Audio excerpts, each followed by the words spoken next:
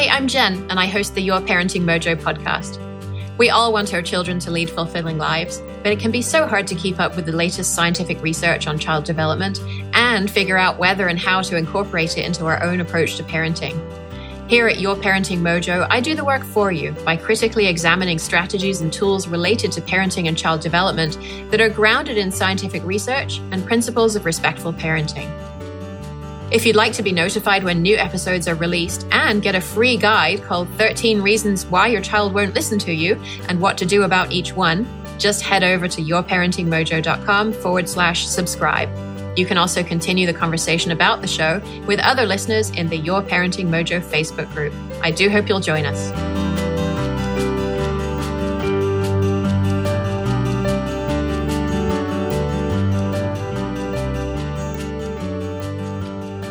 Hello and welcome to the Your Parenting Mojo podcast. I think today we're going to do something we've never done before. We're talking with people who aren't parents yet.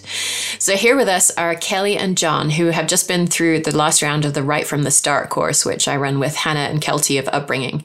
The course is designed to help people who are expecting and who have children under the age of 1 to get it right from the start. And of course, by that, we don't mean there's one right way to parent and we're going to teach you how to do it, but that we're going to help you to find the right way for you. The Right from the Start course is open for enrollment right now through Wednesday, November 3rd, so we can start as a group on Monday, November 8th. We'll cover 9 modules of content over 8 weeks that includes all the practical stuff like sleeping and feeding and how not to lose yourself as you become a parent. And parents who have been through the course say they signed up for the information, and yes, they found the research-based content to be useful, but what they most appreciated was what they didn't know they needed, the community of parents who are all figuring this out together, and the conversations they've had with Hannah and Kelty on me on 4 group coaching calls during the course. So if you're expecting or have a child under the age of 1, we'd love to see you in the Right from the Start course. You can sign up right now and sliding scale pricing is available, so you can join no matter what your financial circumstances. And without further ado, welcome to Kelly and John. I wonder if you can tell us a little bit about who you are, where you are in the world, and what's going on in your lives. I'm Kelly. I am currently 7 months pregnant. I'm originally from Kansas City, but right now we're in Nashville, Tennessee. I'm a student working on my PhD in neuroscience, and yeah. And I'm John. I'm originally from outside Chicago, but now also here in Nashville, as you can see, working on finishing up my master's in community psychology. And yeah, we're really excited to be here. Thanks for having us. Yeah, thank you. And so what kind of families did each of you grow up in? What was it like growing up for you? So I grew up mostly with my mom, my grandmother, my sister, and then as I got a little older and my sister came back to live with us, my 4 nieces. So it was me and the ladies in the house together. And I had a lot of, cousins around and friends and stuff like that. But I think that growing up with women who are both older than me and caretakers, and both women who I had a hand in taking care of, young women who I had a hand in taking care of and rearing, definitely made an impact on, who I am as a person. In what way? I'm curious about both the older people in your life and also the younger people in your life. How did that impact you? Definitely. I think that I've always kind of wrestled a little bit with what it means for me to be a man and like what manhood means relationally. And it wasn't really until I say that my nieces got here that I started to think a little bit differently about what kind of man I wanted to be and what kind of caretaker, what kind of examples am I setting? How have I been socialized and how is that affecting, how my nieces are coming up versus how I would maybe want our children. Or, at the time I didn't know Kelly, so I was thinking my kids to be socialized. And so it really just started a lot of self-reflection into what I was doing, how I was relating to people, the power that I held, privileges that I had, and how I could sort of, detoxify some things that I had internalized over the years.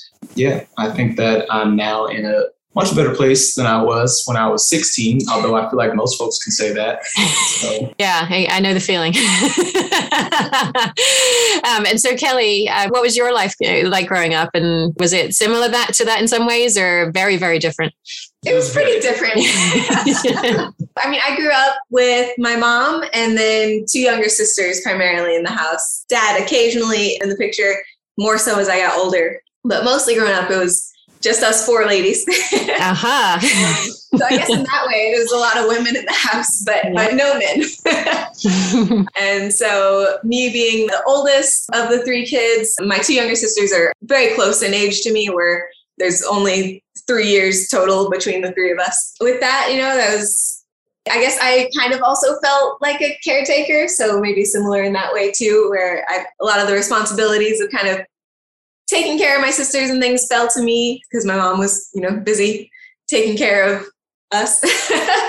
In that way, it was similar, and I think pretty different in that, our lives revolved basically around going to school, and then all 3 of us did gymnastics. Basically every day was go to school, go to the gym 4 hours or so a night, come home, dinner, homework, and that was repeat. Mm-hmm. So that was kind of, our lives were very much entrenched in that identity of being gymnasts, and this idea of strength, I think, was a really big one for us. We liked to prove we were all stronger than all the boys and everything like that, physically and mentally. So. And that's still going on today. It looks like the eyes that I'm getting from the other side of the screen. And a lot of discipline, it sounds like, right? This is a really disciplined lifestyle. This is what happens at this time and every day, and things are going to happen the same each day. And do you see that still carrying through to your life today? Yeah, I would say so. I still very much like schedules. I like plans. I thrive on knowing what to expect next. And so at some point, a decision was made, or maybe a decision wasn't made, but something happened and a baby came into being. And all of a sudden, there was a whole lot of uncertainty. How did that play out for each of you? What was this process like? Well, actually, it started out, it was like an uncertainty sandwich where it started out with uncertainty and then it got really certain really fast. Uh-huh. It ended up working out very well. Yep. And then the uncertainty started looming again. So, when we had decided that I guess we really, really liked each other at some point, and we started talking about a future together and what kids would look like and all that stuff, we started, we got engaged, we got married, and we were now living in Nashville. This is around May of 2018. And Kelly, loving plans, was like, all right, so, this is when I plan to be done with grad school. I need to get a postdoc at this point. This is the ideal window for me to apply to these fellowships. And I don't want to be super pregnant or on leave when I'm doing these things. So how are we going to optimize this baby situation? And I was like, let's just, when it happens, it happens. It's just whenever you're ready, just holler at me. Up until about a year ago, maybe June of last year, this past summer, Kelly was very upset and stressed out, I noticed, for like a couple of weeks consecutively.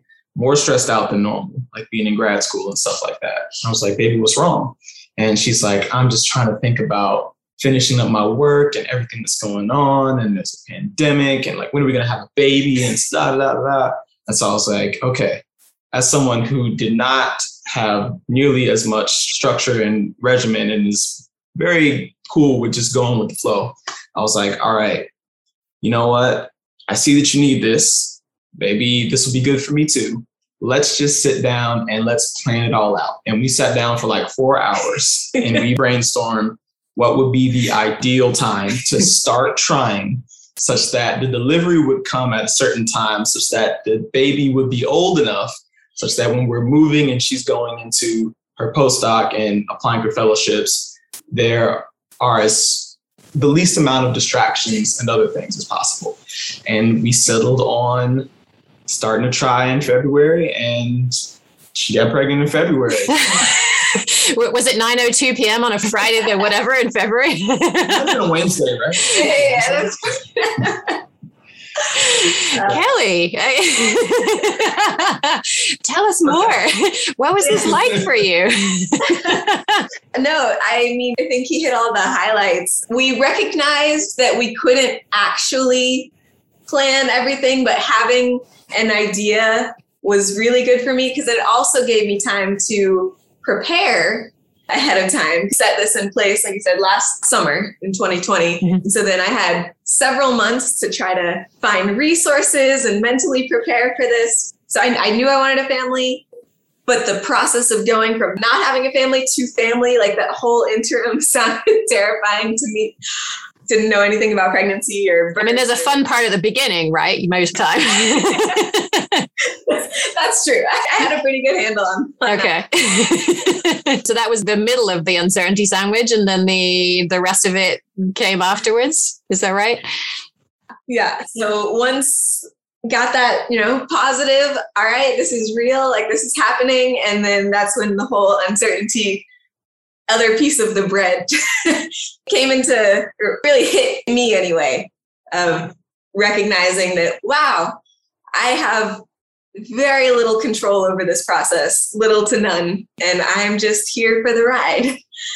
So, I mean, there are obviously, things I can do, take care of myself, etc., but there's so much that's just very out of our control. Pat on the shoulder. It looks like other people are here for the ride too. So I wonder, Kelly, if we can start with you and just kind of talk through what this has been like, and then John's perspective on what we hear. So I can imagine that for a person who grew up in a very structured environment and who thrives on that structure and that sense of control, that once that moment of certainty has passed and you're getting into that moment, that there's a whole lot of worry and anxiety and other stuff going on. Like, what kinds of thoughts were going through your head? What stories were you telling yourself? Were you getting reassurance from other people, or were other people, and I'm not necessarily looking at the person sitting next to you, but other people in your life, or, how did that play out? I feel like it was a whole bunch of conflicting narratives all hitting me at once. Because on the one hand, John and, some other people in my life, there's a couple of other students in, my academic setting who have become parents who were, reassuring, like, it all works out, like, it's all fine, things are going to be great, warring with my own internal voice saying, I don't know what I'm doing. I have no idea what to expect. I can't, plan out my timelines of when I want to get things done because I don't know when anything is going to happen. Also, this hasn't been a particularly smooth pregnancy. I mean, like, generally healthy, but like first trimester, just feeling awful and just like generally then struggling with like my identity of like, I'm this person who gets things done. And now I just like physically and mentally can't, and worrying that now this is my permanent identity and I'll never be able to get anything else done again. At the same time, hearing some voices. Academia is a weird mix of very supportive and very unsupportive for parenting. In what way? What kinds of ways do those two things intersect? It's very person dependent. Like, there's a lot of structures and people in positions of power who have expectations or, I guess, outdated feelings about, women in general and about women who have kids and trying to be productive. And then at the same time, this narrative of a lot of, females or women in science who have kids who have promoted this narrative of you just work super, super hard and just like work yourself to the bone. And it's like this competition of who can get back to work the fastest. Like I've heard many a story of like, oh, well, I came back to work a week later. Oh, I was back in the lab 2 days after giving birth. And it's like this. It's going to be hard to beat that. And then there's some voices that are like, no, maybe that's not healthy. And so trying to sort through those and recognize that those views are probably problematic, but you hear these voices nonetheless. And it's being very junior in my career, just like thinking about a lot of that stuff was terrifying and stressful. And then on top of that, just generally being a mom, like the thought of it has its own whole set of expectations. More so, I'd say, from like my family. A lot of my extended family is very good with kids. A lot of them are teachers, and my mom majored in home ec when that was a thing that you could do. I mean, she works in computers now. But yeah, people just like have this expectation of like, oh, like you just naturally know how to take care of children. And I don't. I have basically no experience with kids. I found out probably shortly after we had the conversation of when we're going to decide to try that, like, babies don't drink water. I didn't know that. So, like, literally starting from ground zero.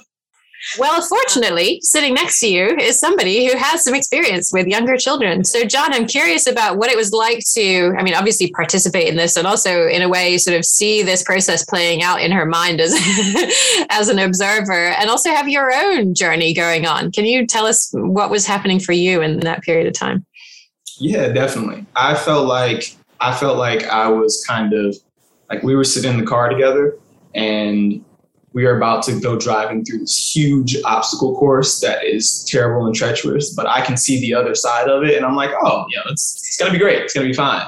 And I see Kelly's like palms sweating as she's staring at the 300 feet or whatever so that are in front of us. You know, it was a little bit like the opposite. Not in an arrogant way, at least I hope, but I was just confident. I've been excited to be a dad since like, I don't know how long, but a very long time. And we've talked about what to expect from her career and how, she's told me about these stories, about the things that she's going to have to face and challenges as a woman and stuff like that. And so, I'm thinking, well, shoot, I got more experience with kids anyway. I'm really excited for this. I'd be perfectly happy, holding down the fort, being the parent that if need be, my career takes a backseat. Or if I need to be a stay-at-home dad, well, that would only be the greatest thing ever to happen in my life. So I would be perfectly happy being a house husband, and she can kick butt in the world of science and have zero hindrances in her social life because, well, not zero, but much easier of a time going through those things because I'd be perfectly happy holding things down on the home front for the most part. And so it, for me, was kind of at first, it's like, hey, let's just relax. It's going to be okay. And I was realizing for my wife, that's really not how that works.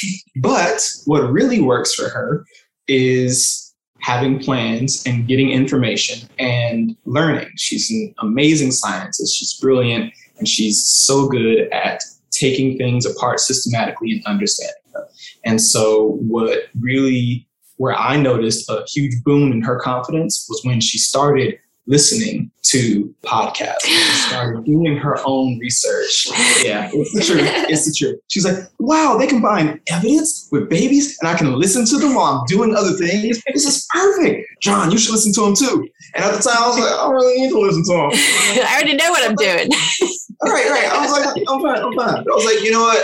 I'm not baking a human being. So the least I could do, I guess, is listen along and like attend the classes because also I can learn something. And I feel like I have. So for me, I think a lot of this part of the uncertainty sandwich, the ladder bread, was really about trying to find a way to help Kelly feel comfortable in her preparation style that made sense for her, while also trying to contain my incredible excitement about being a dad and not blab to everybody about what the name and sex of the baby is before Kelly said I could. Aw. What I love about that is that you see so many couples, and we want to support the other person. We try and support them in the way that we want to be supported. And what you see so clearly is that doesn't work for her. That you can try and say, oh, just relax. Everything's going to be fine. I know everything's going to be fine. And you know that doesn't land for her. And you're able to support her in learning in a way that makes sense for her, because you know that when she learns that she will be comfortable, she will get to the same place that you're going by a different route, and you're able to support her through that. I love that so much. And so that was enter parenting podcast into the scene from stage left. How did you find it? What made you start listening to a parenting podcast and not a pregnancy podcast? Okay, so I did start with a pregnancy podcast. finished that. Finished the labor and delivery podcast. Finished that, and then moved on. What's next? Toddler years. Bring it on. You're joking. So, yes.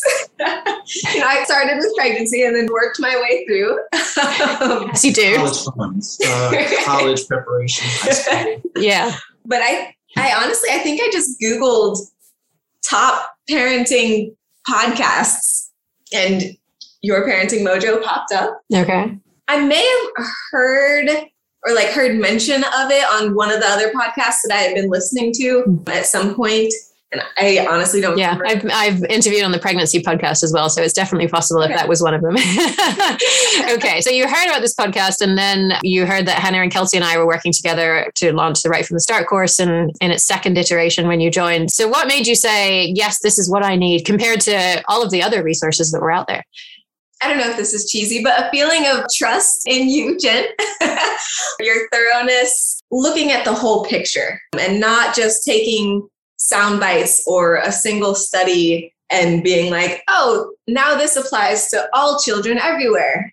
I felt comfortable and confident to know that like information that I would get from this course would be thoughtfully presented and, holistic in its approach. Because I've seen you scroll through any form of social media, Pinterest, Instagram, everything, and it's like, do these 5 things and your baby will never cry again. It's like, okay. But then this says, do completely the opposite. And then there's this other resource that has the secret. And then this one has the secret. And so that was fairly overwhelming. And I felt like I didn't really know how best to sort it all out. And I felt like what I had heard on Your Parenting Mojo for toddler years really resonated with my values, our values, and kind of how we wanted to parent. And so the question that was remaining for me was, how do you start that?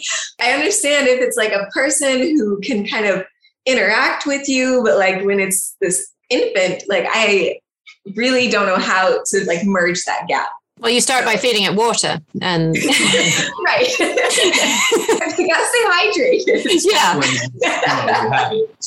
That would be an excellent place to start. Okay. And so you signed up and either convinced John or just told him, voluntold him that you were going to be doing it. And then what was it like to learn in the community and also to be on the group coaching calls? That was one of the most fun parts of this round of the course, I think, for me, having you on the group coaching calls. So I'd love to hear about what you learned that has been helpful, but also just sort of how it felt. What was it like? Felt amazing. There were so many other like-minded parents who were there who were like, we want this evidence-based approach, but we also want to recognize that like there are multiple people in this relationship, which I think was one of the big takeaways of the class, is that it's not all about like taking care of the baby, but it's also about taking care of yourselves. And other people who were like, yeah, we want to do that. I think that was really great to get to interact and see that, like, at least for me, that like I'm not alone in wanting to also meet my needs when it comes to parenting. That is actually a good thing and a healthy thing, and like promotes a strong relationship with your child. So I really enjoyed that. When I started going to the classes, it was the first time when I actually felt excited to parent, as opposed to just feeling like nervous and anxious. Because everyone would always ask, like, oh, are you so excited? And I'm like, yeah, sure, I'm so excited. I have no idea what I'm doing. Like, I'm happy is the plan. Like, this is what we wanted. I just like excitement.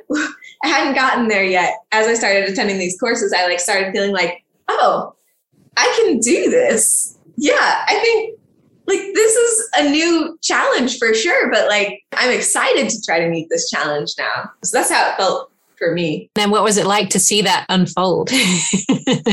John? Oh, see that unfold? Yeah.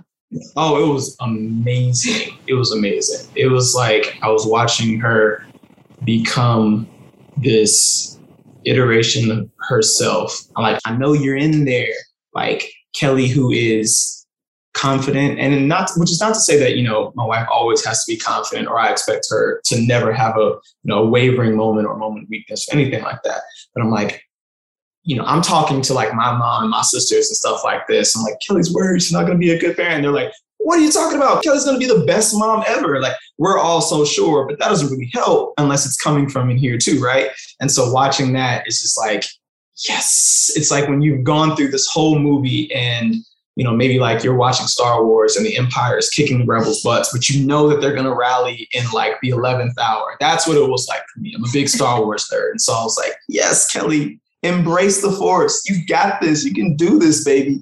And, just having her in a place where she could feel comfortable saying, I am nervous. Yeah, I'm excited. I'm maybe at the place where anxiety and excitement meet up for a little dance or a little drink or two or something like that. But I am worried, or, hey, I'm not doing great today, but, thanks for asking. Not feeling like she has to put on a fake smile or, be plastic and inauthentic in front of folks, but she can feel how she feels. A place where she could complain, a place where she could tell me the things that she needs and that she's worried about without feeling like this means that she's inherently a bad mom or underqualified or something like that. And so just watching her come into herself was really amazing, and still seeing her do it because, she's still really amazing, but it made me feel awesome that we got a chance to do this together too.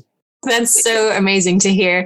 And of course, we see it as well in the two of you, and that confidence blossoming, going from being very, very uncertain, very, very nervous to, it seems like a greater sense of groundedness is super cool to watch. And so, John, you talked about the shift in Kelly. I'm wondering if maybe there was a shift of any kind in you as well. You don't have to say that there was, but if there was, I know I enjoyed our conversations about existential crises.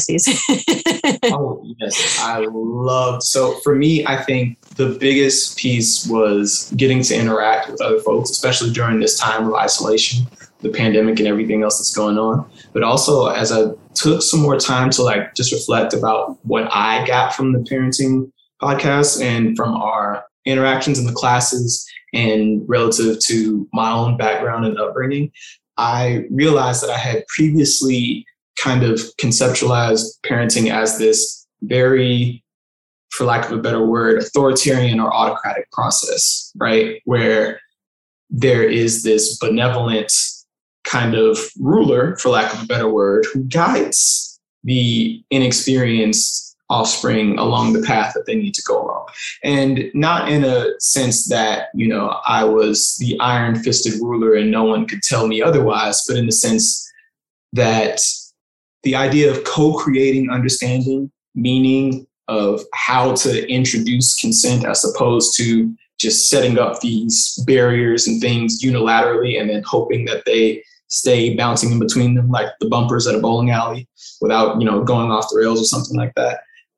Knowing that that was possible and getting sort of practice, really honestly, in conversation with other people and with you and Hannah and Kelty, it was really eye-opening for me. I had not thought of parenting as this potentially really diplomatic, really egalitarian, loving process. I'd always associated maybe a lack of control with a lack of expertise, or that means that, I'm just going to not care and let whatever happen to the family. And I'm not going to be the person who's guiding and leading when, I realize now, you can change how you're looking at this. You can apply a different theoretical framework and still keep a lot of values and morals that are important to you.